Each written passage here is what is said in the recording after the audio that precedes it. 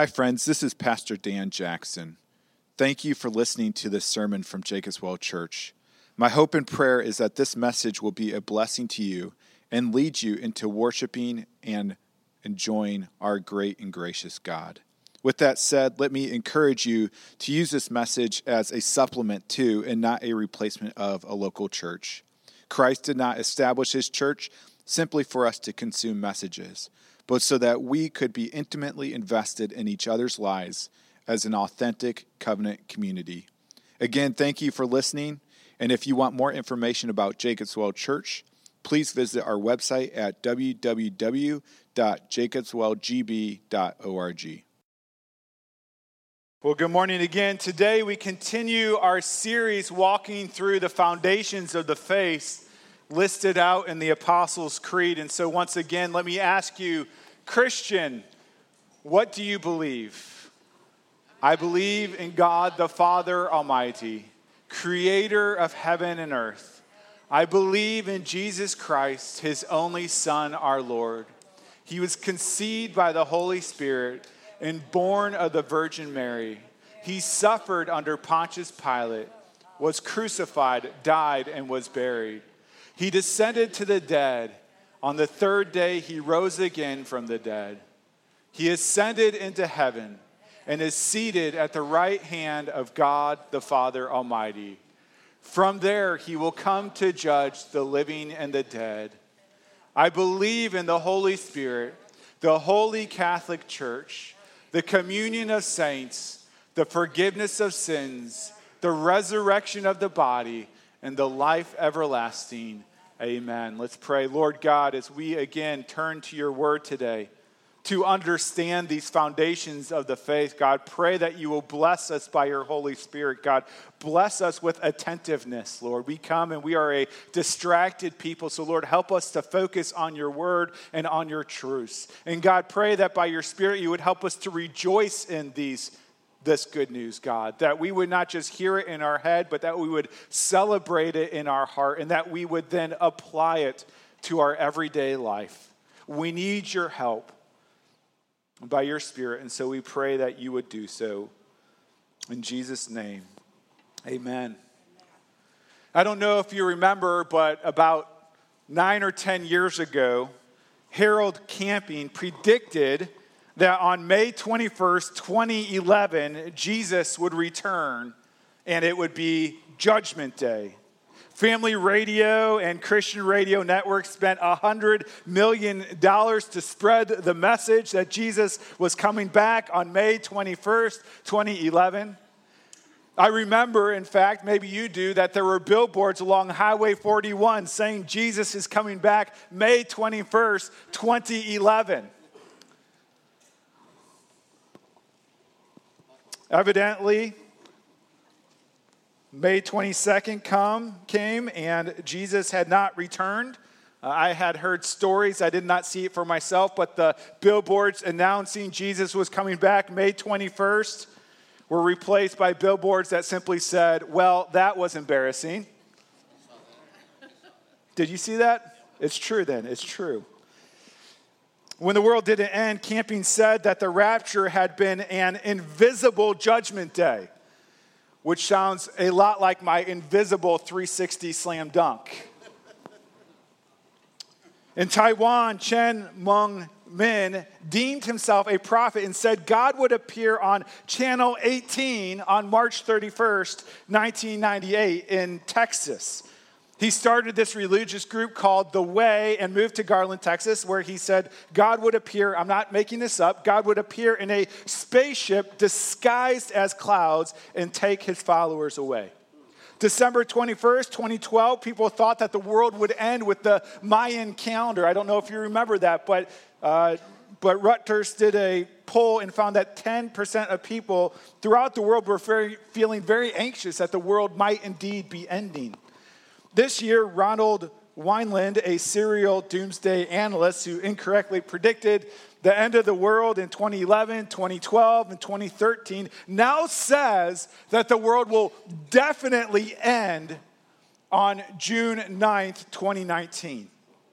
What's today? It's past again. Christians for centuries have looked absolutely silly trying to predict Judgment Day, to predict when Christ will return, to predict the end of the world. And the irony is the Bible tells us a lot of things about that final day, that Judgment Day. But one thing that it tells us is that no one knows the day or the hour except for our Father in heaven. Matthew 24, Jesus says, "But of that day and hour no one knows, not even the angels of heaven, nor the Son of Man, but the Father alone." Matthew 24, 25, Mark 13 says, "Therefore be on alert, for you do not know which day our Lord is coming." In Matthew 24 and Luke 12, Jesus says, "For this reason you also must be ready, for the Son of Man is coming at an hour when you do not think he will." We are commanded to be alert, to be ready for Judgment Day because we do not know when it is coming. So if proper preparation for Judgment Day is not guessing the day or the hour, how then shall we prepare for Judgment Day? How then shall we prepare for the coming of Christ? That is the question we're looking at today. If you would please open up your Bibles to 1 Peter chapter 3. If you do not, 2 Peter chapter 3. If you do not have a Bible, there should be a red one in the seat in front of you, and it will be page 1019 in that red Bible. Last week we looked at the current ministry of Jesus as he's sitting at the right hand of God the Father Almighty.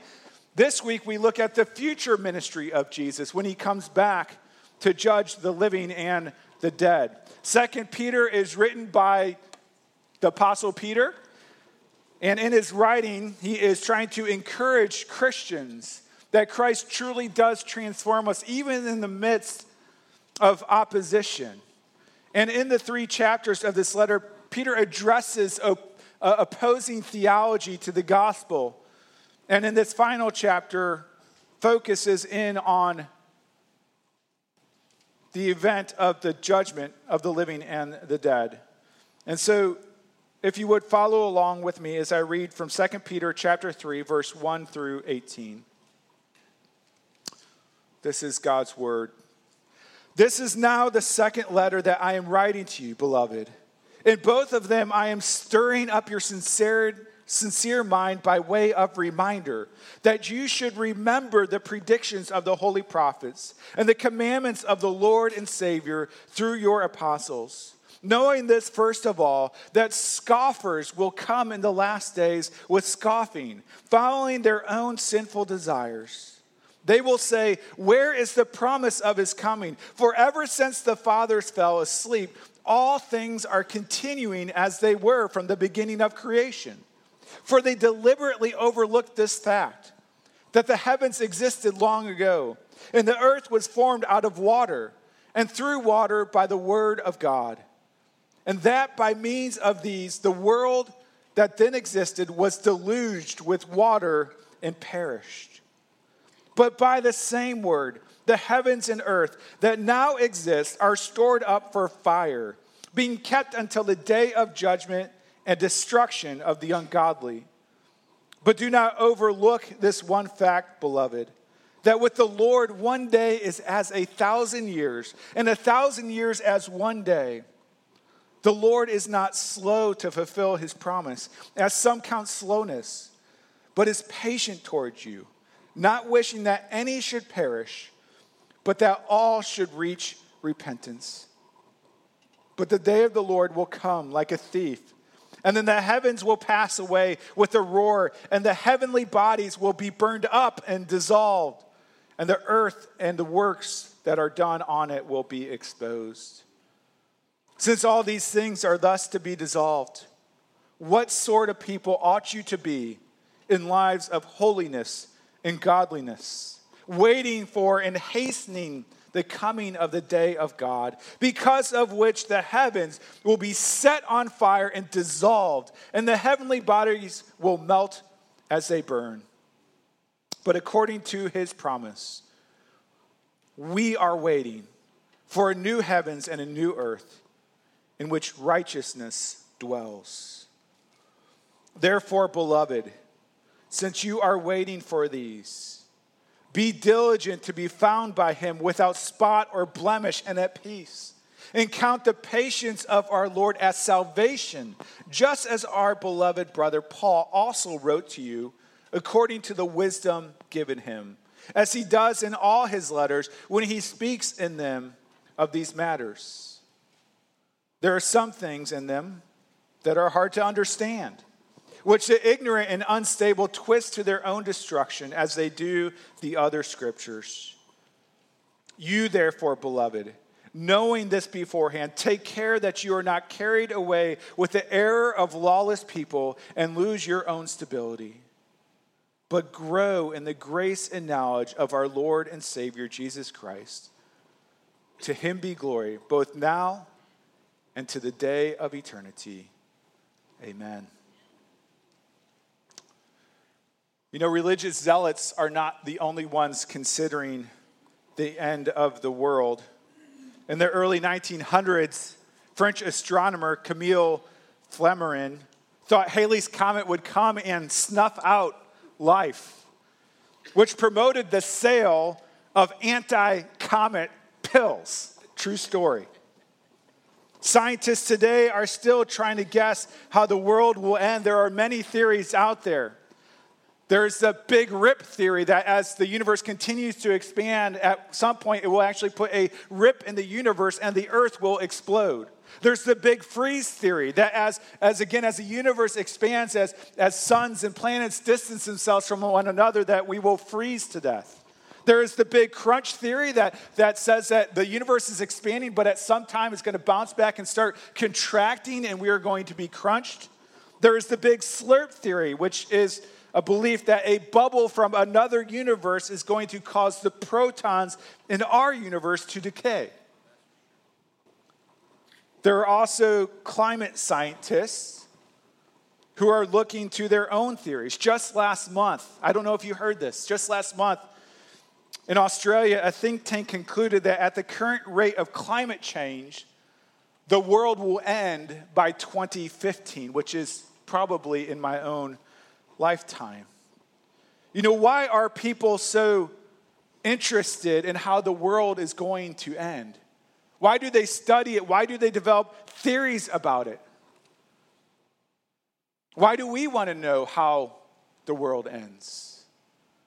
Well, I think it's because we want to know how the story ends, don't we? It matters how this world and the whole game of life comes to a conclusion, right? It matters if it is a horrible defeat or an everlasting victory, and we want to prepare for it. Now, most worldviews believe the end of the world is going to be a horrible defeat, and so they are doing all that they can to prevent the end of the world. But for the Christian, Peter says that we are eagerly waiting for Christ's return and hastening the day, because when Christ returns, it is not only the end of one story, but is the beginning of a glorious new story for all who are in Christ. And so how should we prepare for that final day, for that judgment day, for Christ's return? Well, first, Peter tells us that we should remember Judgment Day. Look at verse 1 with me again. He says, "This is now the second letter that I am writing to you, beloved. In both of them, I am stirring up your sincere mind by way of reminder that you should remember." That is, return to one's mind or to be mindful of or to think of. You know, kind of like remember the Alamo. You should remember the predictions of the holy prophets and the commandments of the Lord and Savior through your apostles, knowing this, first of all, that scoffers will come in the last days with scoffing, following their own sinful desires. Again, Peter writes this letter to encourage the church to pursue righteousness in the midst of opposition, both opposition outside the church in the form of persecution, but also opposition within the church through false teaching. And in this passage, Peter is telling the church to disregard the false teachers who are saying that Jesus is not coming back, and to remember the predictions of the prophets and the commands of Jesus, and to be faithful till he returns. One Bible scholar estimated that there are 1,845 references to Christ's second coming in the Bible. In the New Testament, there are 318 references, meaning there is a reference to Christ's return almost every 30 verses in the New Testament. Which means in the Old Testament, there is over 1,500 references to Christ's return. And yet Peter tells us at the end of verse 3 that scoffers will come in the last days. By the last days, he's referring to the days between Christ's first coming and Christ's second coming. He says they will come in the last days with scoffing. And what is their motivation? He tells us. He says, following their own sinful desires. Peter is exposing that the reasons why people scoff at the second coming of Christ is because they want no accountability for their life. They don't want any threat of someone coming and judging them based on their thoughts and on their actions and on their words. To illustrate this false theology, it would be like if the government said, I want you to pay taxes, but there is no tax day. There is no deadline. And we will not hold you accountable, right? What would we do if such a statement was made? Well, first off, we would celebrate, right? But then none of us would probably pay taxes. I mean, we should because we're Christians and the government tells us to. But we probably, because there's no accountability. There's no judgment day. And so we can do whatever we want with our money. In the same way, these false teachers are saying, listen, there is no judgment day coming. And so we don't need to be accountable for the things we do, so we can do whatever we want to do. Verse 4 continues, says, they will say, where is the promise of his coming? For ever since the fathers fell asleep, all things are continuing as they were from the beginning of creation. Their argument is basically this. Listen, Peter, listen, church. Every morning the sun rises, and every evening the sun sets. And it has always been that way, and it will always be that way. There is no coming of Jesus because things just continue as they always have been. Verse 5, for they deliberately overlooked this fact, that the heavens existed long ago, and the earth was formed out of water and through the water by the word of God. What Peter is saying is what the false teachers are forgetting is that there was a time when the sun did not rise. There was a time when the sun did not set. It was a time before creation. And by the word of his power, God created the heavens and the earth. He said, let there be light, and there was light. He said, let there be a light to govern the day, and there was the sun. And so God, by the word of his power, creates. And then Peter moves on to defend the faithfulness and power of God's word for the second coming. Verse 6, he says, and that by means of these, that is by the word of God, the world that then existed was deluged with water and perished. Peter is actually referring to an argument that Jesus used when Jesus was defending his second coming. In Matthew chapter 24, Jesus says this, he says, but concerning the day and hour, no one knows, talking about judgment day, not even the angels of heaven, nor the Son, but the Father only.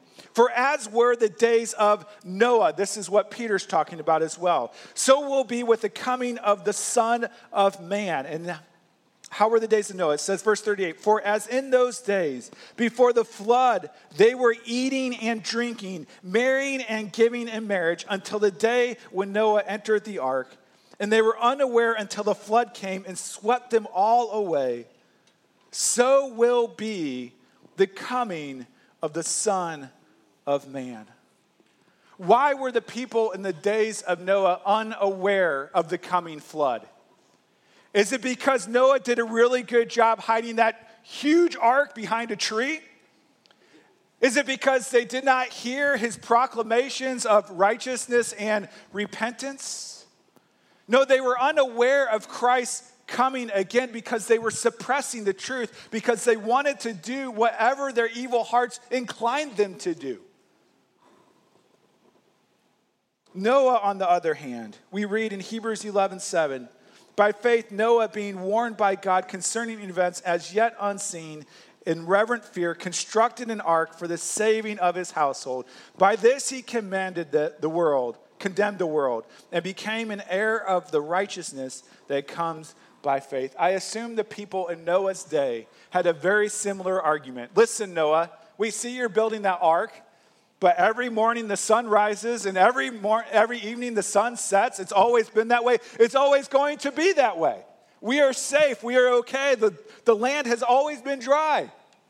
And that was true until God spoke and brought judgment on the earth through rain and water and flood, and many perished. Verse 7 continues, but by the same word, the word of God that created the world, the word of God that decreated the world through the flood, by the same word, the heavens and the earth that now exist are stored up for fire, not water, but fire, being kept until the day of judgment and destruction of the ungodly. Just as the ungodly were judged and destroyed by surprise in the days of Noah, so will the ungodly today be judged and destroyed by surprise in the day of the Lord. Another scripture reference to this, and I know I have a lot of them for you here today, but Matthew 24 tells us of what's going to happen on that judgment day. This is the teaching of Jesus. It says, then 2 men will be in the field. One will be taken and one left. 2 women will be grinding at the mill. One will be taken and one left. Therefore, stay awake, for you do not know on what day your Lord is coming. Chapter 25, it's the same teaching. It says, when the Son of Man comes in his glory, and all the angels with him, then he will sit on his glorious throne. Before him will be gathered all the nations, and he will separate people one from another as a shepherd separates the sheep from the goats. And he will place the sheep on his right, but the goats on the left. Then the king will say to those on his right, come you who are blessed by my Father, inherit the kingdom prepared for you from the foundation of the world. Then he will say to those on his left, depart from me, you cursed, into the eternal fire prepared for the devil and his angels. And these will go away into eternal punishment, but the righteous into eternal life. Friends, today's passage is a warning from God. I know I say this to you many Sundays, but there is no mistake that you are here today. It is part of God's sovereign plan that you would come and that you would hear this warning. Will you heed this warning? Christ can come at any moment. Peter says in verse 10, like a thief in the night. And at that time when Christ returns, it says all of our works will be exposed. All of our passions, all of our thoughts, all of the things that we do, they're going to be exposed before God. Those things that we do in secret will become open and plain to all.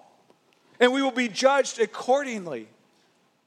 And those who have sinned against God will be cast into eternal punishment. Will you heed this warning? Will you respond to this warning? Or will you, like the people in Peter's day and in Noah's day, scoff at this warning and continue to live life as is? There's a story in Reader's Digest about a year in which there was an early ice storm in the fall. And because of this ice storm, there was a bridge that collapsed. Cars continued to travel towards the bridge that they had crossed many times before, and they assumed nothing had changed. And they ended up plunging into the icy river to their own peril. One man, however, got out of his car and he stood on the side of the highway and he tried to flag people down saying, the bridge is out, the bridge is out.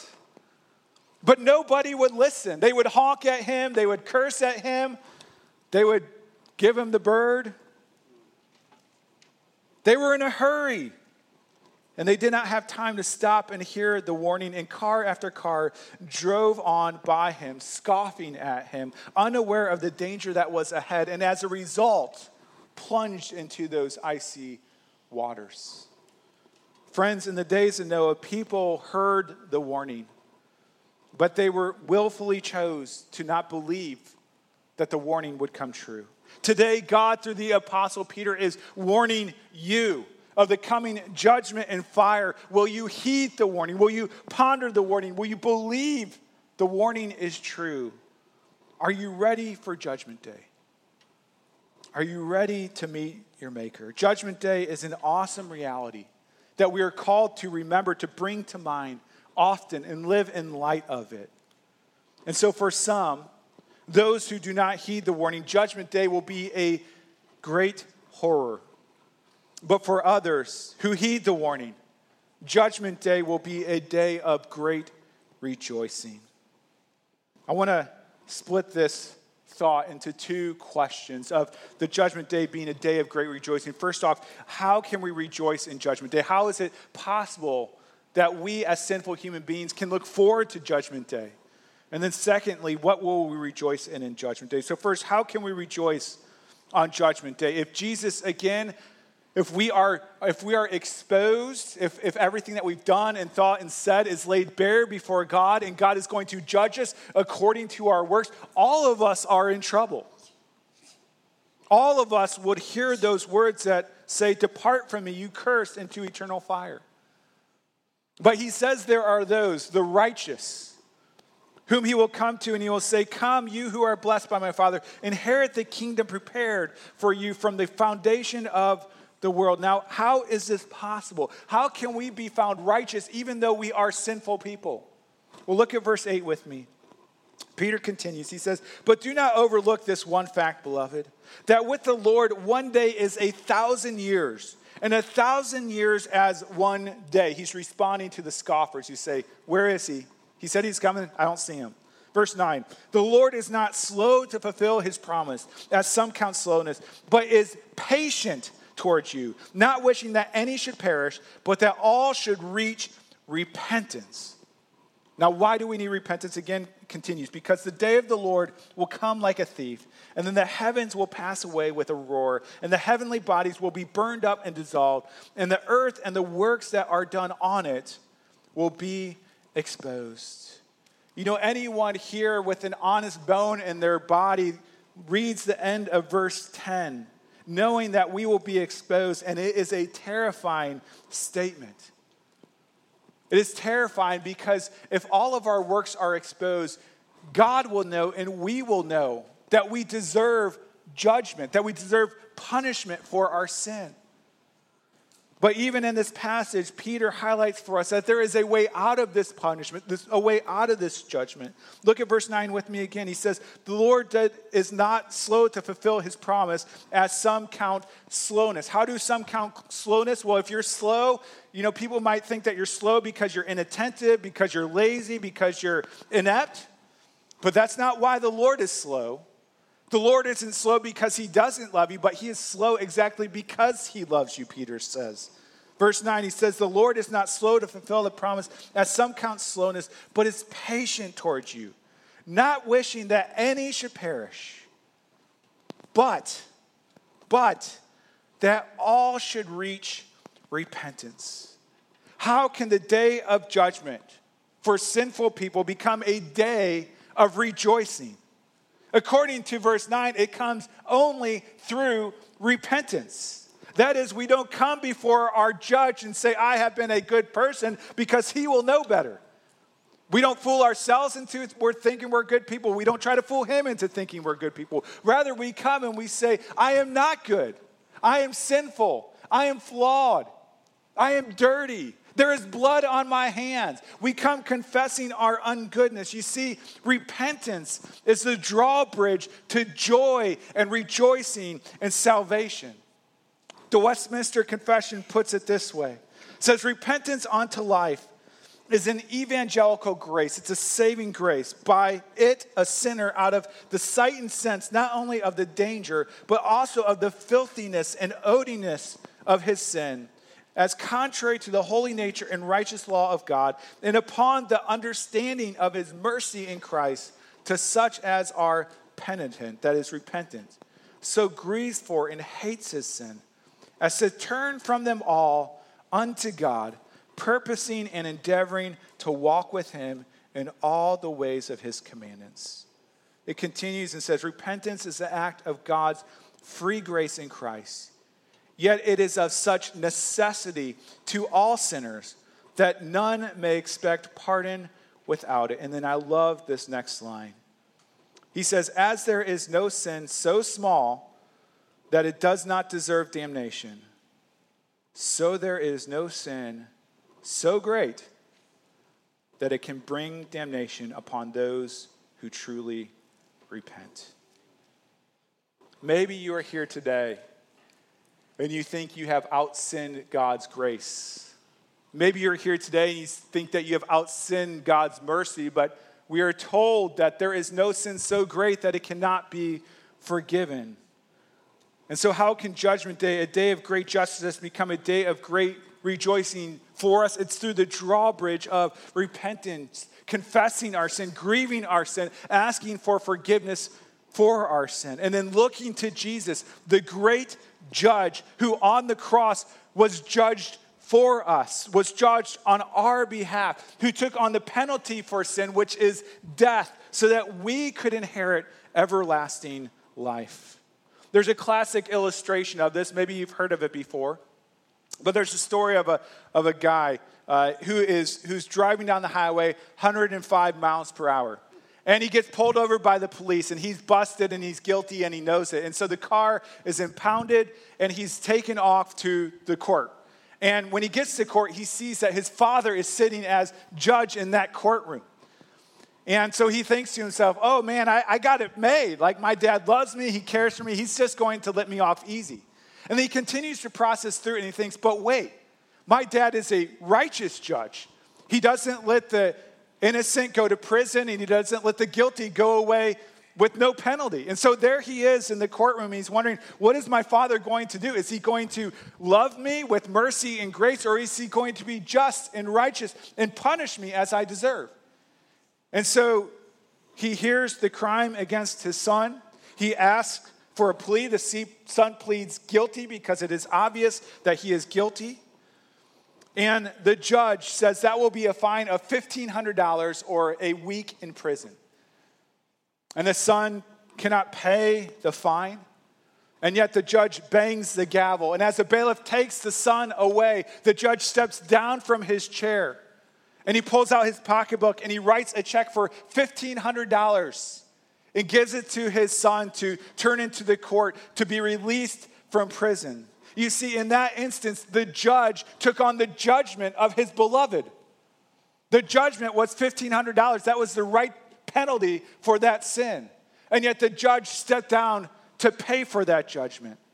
Friends, we are all guilty of sin, and the Bible tells us that the penalty of sin is death, not only physical death, but eternal death in the lake of fire, where the justice and wrath of God are poured out upon us. But the good news of the gospel is our judge, Jesus Christ, went on the cross to take on our judgment from God, who took on the wrath that we deserve, so that we can have eternal life. And that's how we can rejoice in Judgment Day. That when we get to that day, there will be no judgment left for us because all of our penalty has been paid for on the cross by Christ.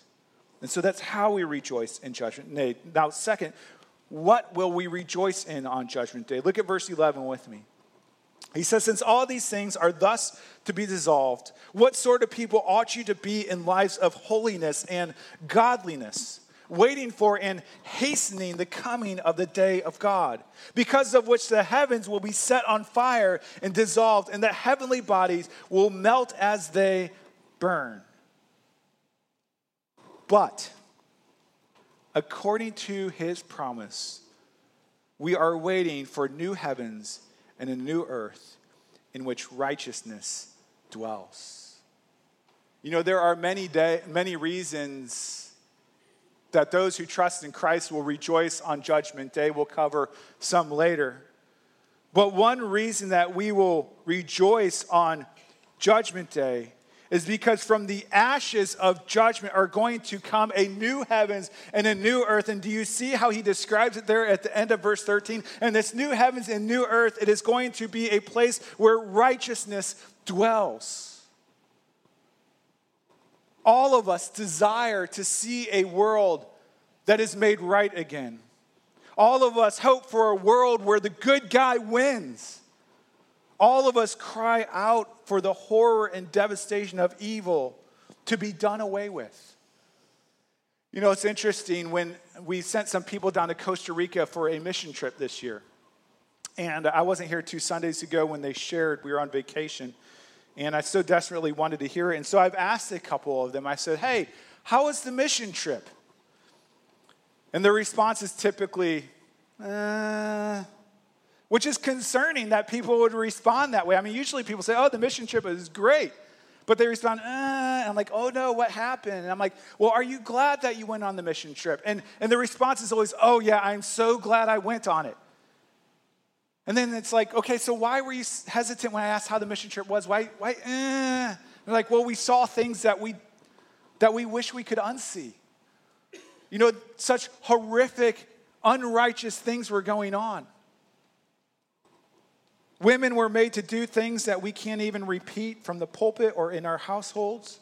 Fathers were renting out their daughters to gain a few bucks. Children were discarded like used tissue. It was horrific. They saw evil at work. They saw the devastation of unrighteousness. And so in that midst, we are told this great and glorious truth. That there is coming a heavens and an earth where righteousness will dwell.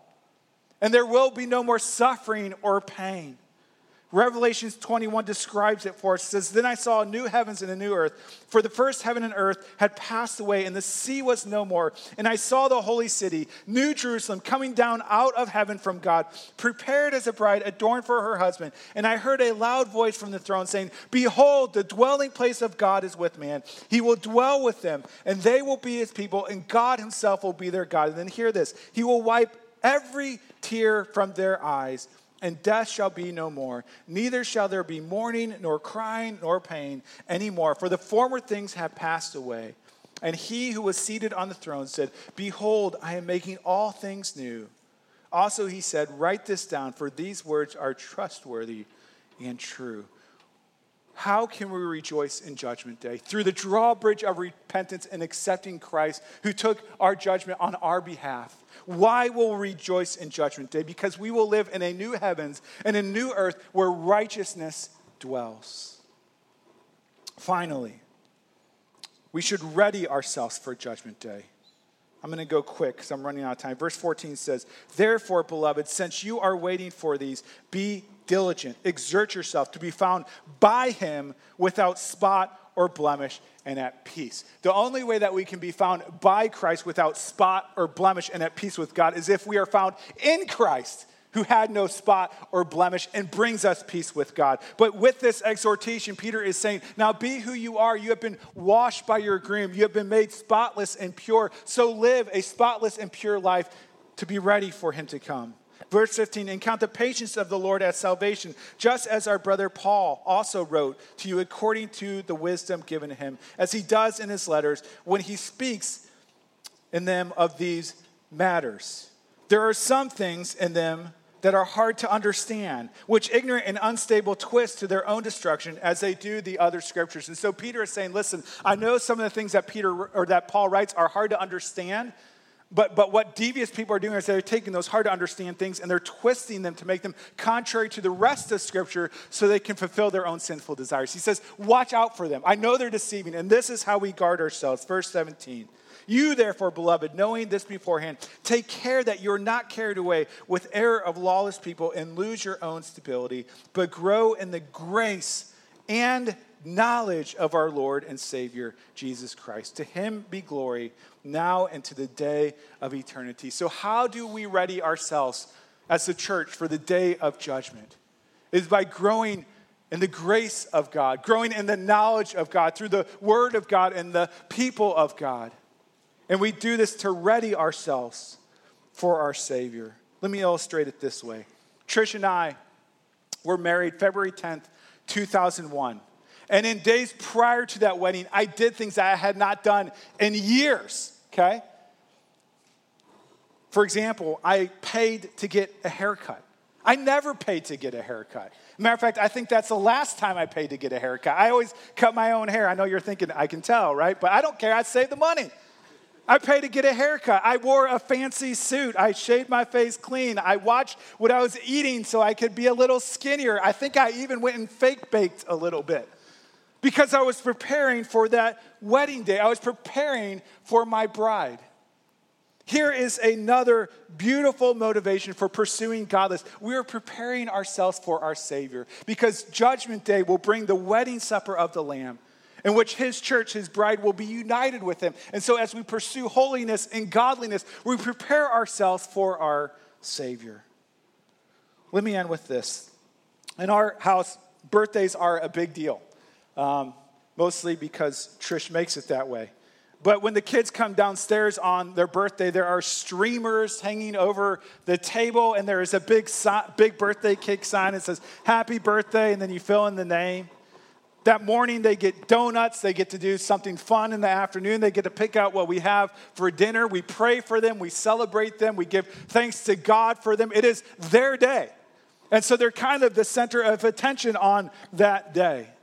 In verse 10 and in other places in Scripture, we are told that the Judgment Day is the Lord's Day. And it's called the Lord's Day, the day of the Lord, because he is the center of that day. He will be the blazing glory of that day. When Christ returns, all of our attention, all of our passions, all of our joys will be focused on him. I want to invite you for a second just to close your eyes, just for a second, if they're not already closed. And I want to imagine yourself standing in your front yard, okay? And you're mowing the grass or picking up sticks. And you look up into the sky, and this is what you see. This is from Revelations 19. John writes, "Then I saw heaven open, and behold, a white horse. The one sitting on it, Jesus, is called Faithful and True. And in righteousness, he judges and makes war. His eyes are like a flame of fire, and on his head are many diadems. And he has a name written that no one knows but himself. He is clothed in a robe dipped in blood, and the name by which he is called is the Word of God. And the armies of heaven, arrayed in fine linen, white and pure, were following him on white horses. From his mouth comes a sharp sword with which to strike down the nations, and he will rule them with a rod of iron. He will tread the winepress of the fury of the wrath of God the Almighty. On his robe and on his thigh, he has a name written, King of Kings and Lord of Lords." You can open your eyes now. Needless to say, Jesus knows how to make an entrance. And when he returns, he will be the center of all of our attention. He will be the center of all of our joy and the center of all of our praise, because it is the day of the Lord. You know, it could be centuries. It could be years. It could be months. It could be days. It could be seconds till Christ's return. Remember the day of the Lord, repenting and trusting in Jesus. Rejoice in the day of the Lord, knowing that he will bring a new heavens and new earth where righteousness reigns. And ready yourself for the day of the Lord, preparing yourself like a bride for her groom, pursuing the knowledge and grace of the Lord Jesus Christ. Let's pray. Lord, as we consider the Judgment Day, help us to be a people that are mindful of it. I confess that I often don't think of your return. Help to draw it to mind more frequently and more clearly, God, so that we can be spurred to pursue holiness and godliness in preparation for our meeting, so that we can pursue those who don't know you, that they too may rejoice on the day of judgment. Guide us and direct us by your Spirit to live as those who know that our days are numbered, that you will return, and that righteousness will reign again. Lord, as we turn to your table, we are reminded of the marriage supper of the Lamb that is to come, a great feast in which we celebrate our union with you and the new heavens and the new earth. And so, God, as we partake of these elements, help nourish us and remind us of the hope that we have for that judgment day. And we pray this in Jesus' name. Amen.